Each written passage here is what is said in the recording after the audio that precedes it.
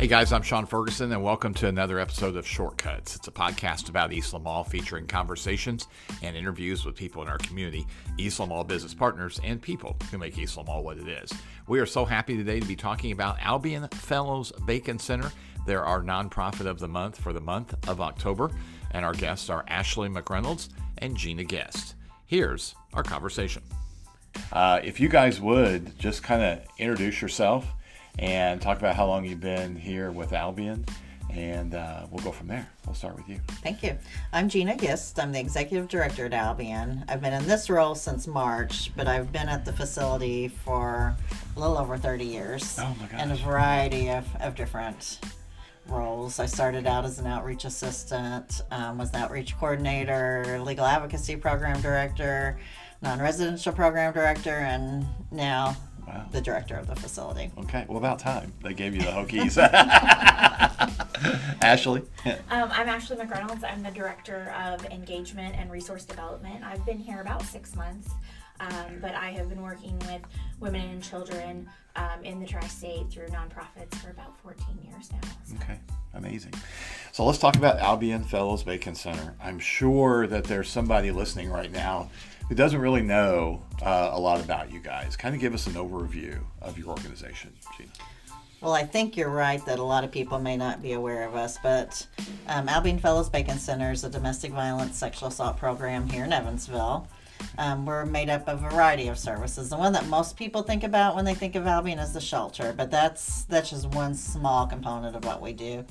Okay. Anyone who's a victim of domestic violence, sexual assault, or human trafficking can come into our shelter. Okay.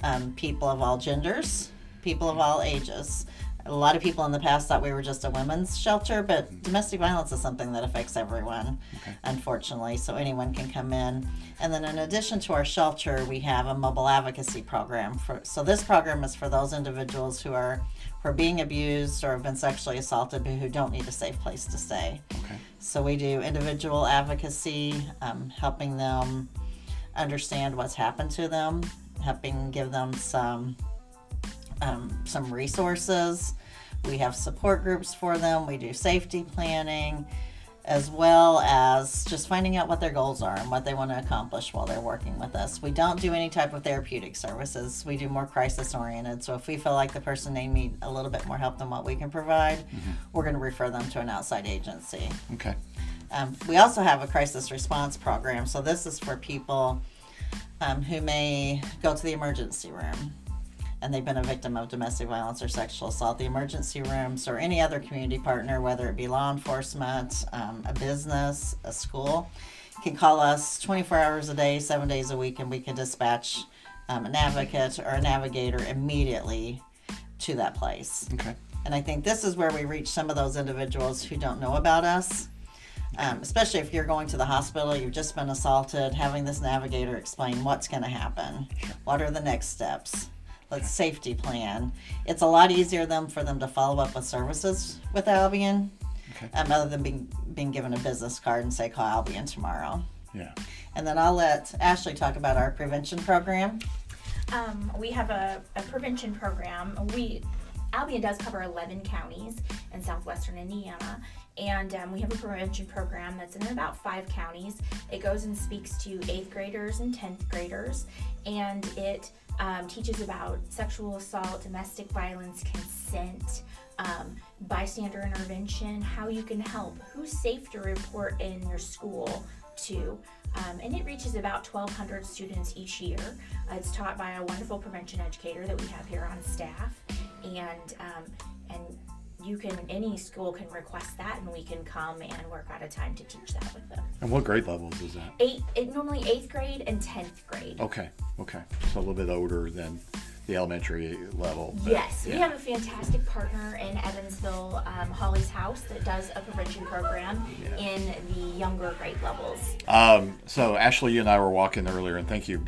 And you made the comment, we're full. So that kind of tells me that there's a big issue here. This is a prevalent thing in our community or in the counties that you guys serve. But how big of a problem is this?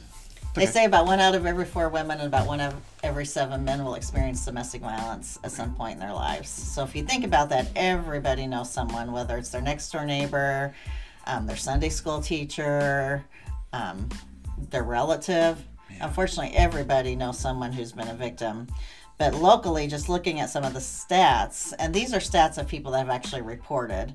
Okay. Usually there's about 7 incidents of domestic violence before it's actually reported to law enforcement. So these don't even touch how many are actually happening too. In 2021, there were 3,474 family dispute runs, wow, according to Central Dispatch.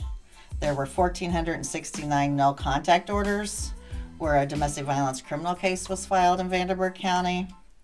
There were 1,900 domestic violence in progress calls where violence was occurring or there was a high potential for domestic violence. So those are just the numbers that were reported. And like I said, there's so many more. But then when you look at our stats, we provided almost 4,000 nights of shelter to about 300 women, men, and children in 2021. We received almost 9,000 calls to our crisis hotlines, and then we served about 3,000 people through our mobile advocacy programs. Okay. So unfortunately it's such a widespread community problem, and it's something that it takes the community to combat this rather than just an agency or a friend. Right. It takes everybody working together. Have you guys seen an increase since the COVID and different things like that, as people are, for a while, were sheltered together and couldn't really get out very much? Did that cause these numbers to rise, or? I think so. When the stay-at-home orders were occurring, our numbers dropped significantly. I mean, I think for one thing, it was scary for anybody to get out in the community, but to come into a shelter where you have communal living made it even more difficult for people to leave. But as soon as those orders were lifted, our shelter was completely full, and as soon as we have one bed come available, we probably have 3 or 4 people waiting for a bed. So our numbers we saw a huge increase after that. Okay. And I think our numbers are a little bit lower for men that come into our shelter or seek help, but I think just because of the stigma around it, it's difficult for a female to come forward, but for a male who society looks at, supposed to be the strong one, the one in control, to be able to share that his partner's abusing him can make it even more difficult. So I think the numbers for men are probably a lot higher than what we actually see. Okay. Same with sexual assault victims as well. We think the numbers are just higher, but they're just not reported. So. Right. They can stay here 45 days, I think is what you said, Ashley. Is there a large number of people that stay that long, or what's kind of the average stay? 45 days is right around the average. We do work with several community partners to help our guests get other housing beyond here. So we are currently considered an emergency shelter. That's why we do the 45 days. But like I said, we have partnerships with Aurora and several other organizations that really work with our guests to help them find more permanent housing. Okay. But that's probably one of the biggest obstacles our clients face, is finding housing if they want to leave the situation. There's just not a lot of affordable housing in Evansville or anywhere right now. I'm sure it gets worse outside of Evansville too, in those more rural areas. It's really challenging, I'm sure. Most definitely. So we have to really try to do a good job on safety planning, because 45 days doesn't give you time to find a house, make sure you have enough financial assistance to be able to get into it, find one that's open. So it's something that we're hoping down the road to start converting some of our rooms into transitional housing where they can actually stay up to 2 years. So that's kind of one of our long range plans that we would really like to see, because we know 45 days you can't deal with trauma. Find a new place to live in and move on. Sure. How can the community help? Obviously donations, but volunteer time, different things like that. Kind of give us an overview. There's many ways to help. They can volunteer, and one of the ways to turn in a volunteer application is just to go to our website, which is albionfellowsbacon.org, and we can start from there. Volunteers range from some maintenance issues on the property to our events and outreach programs that we have, to teaching programs in the shelter. It may be something as simple as well, not even simple to me, I guess, but you play the guitar really well and you would like to come and teach some guitar lessons in shelter or just play for a little bit in shelter, our survivors would absolutely love that. We have a meal train that's ongoing that you can sign up for after a rough day of whatever they're going through. Coming home to a meal that is already prepared for them is a big deal, and they're always very appreciative. Someone brought a make your own potato bar as a meal train one day, and they were just so excited about that. Nice. And we have clients here that they will maybe they work third shift. There's always leftovers for them, and that's always great. But ongoing needs as far as donation, we do have an Amazon wish list and a Target wish list that we constantly update. Right now, some big things that we're in need of are conditioner, body and mouthwash, socks, underwear, Ethnic care products. And linens. We always need linens of all kinds. If you go home, your favorite thing is normally your blanket and your bed, and that's the same way for our guests and survivors, as they love a nice warm blanket. And then small gift cards. Those go a long way. That may be for someone moving out and they need to buy a toaster oven because their new apartment may not have an oven at all, or cleaning supplies for the new apartment. Or they've moved in and they've left and they don't have anything they've come in with. We try to provide as much as we can, but there's always those things that are comfort to you that they want to get themselves, and those small gift cards help with that. Or with gasoline or cell phone minutes, whatever that looks like, those gift cards help a lot. But how tough is it to be here and to be working? I mean, is that an emotional challenge for you guys, or do the highs that you know that you're making an impact on these people's lives outweigh the emotional tug at your heart that you get every now and then? I think that the highs that you get when you do see some change and you can tell that you've made a difference, Right. definitely do outweigh some of the others. It's difficult to work with people who are dealing with trauma every single day, and it's definitely difficult for our navigators because they take on a lot of that trauma, and it's so easy to go home at night and worry, is this person going to be alive tomorrow? Yeah.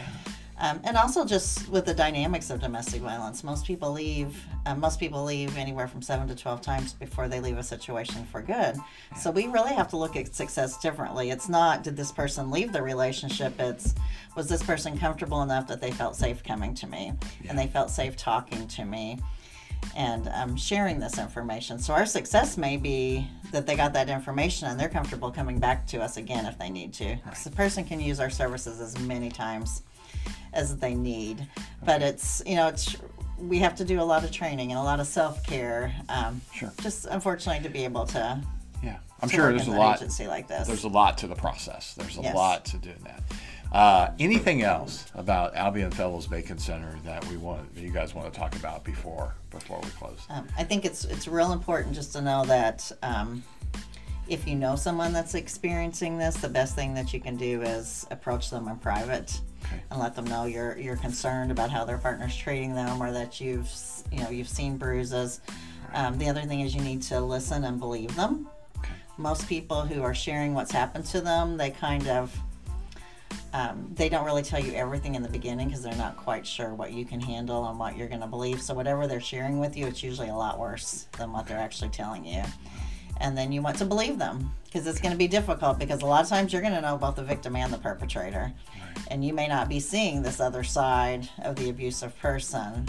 And then just know what support systems are out there. All of our services at Albion are free of charge. The person doesn't have to come into our facility to receive services. They don't have to live in the shelter. They can utilize the mobile advocacy program, and they don't actually have to even come to Albion. We can work with them at their workplace.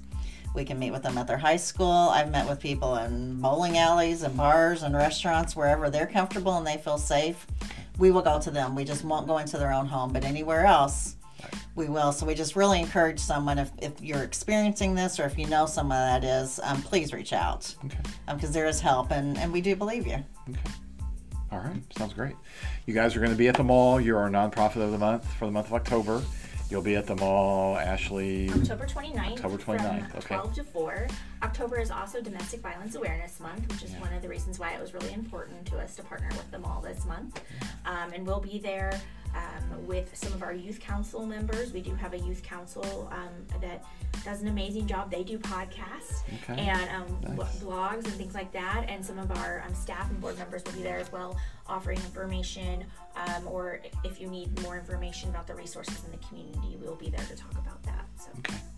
Thank you guys again for being a part of this, and thank you for what you do in our community. You guys make a tremendous impact, and we're pleased as I'll get out to be able to connect with you guys this month and hopefully in months to come. So Thank you. Thank you guys. This has been Shortcuts, a podcast about East Lamar featuring conversations with Ashley McReynolds and Gina Guest from Albion Fellows Bacon Center, East Lamar's nonprofit of the month for October. For more information, visit them online at albionfellowsbacon.org. You can keep the conversation going 24 hours a day, 7 days a week on our East Lamar social media network at The East Lamar for Facebook, Twitter, and Instagram. You can also listen to past episodes of Shortcuts on the mall's website, shopeastlamar.com. And of course, we can't wait till the very next time we see you shopping at East Lamar.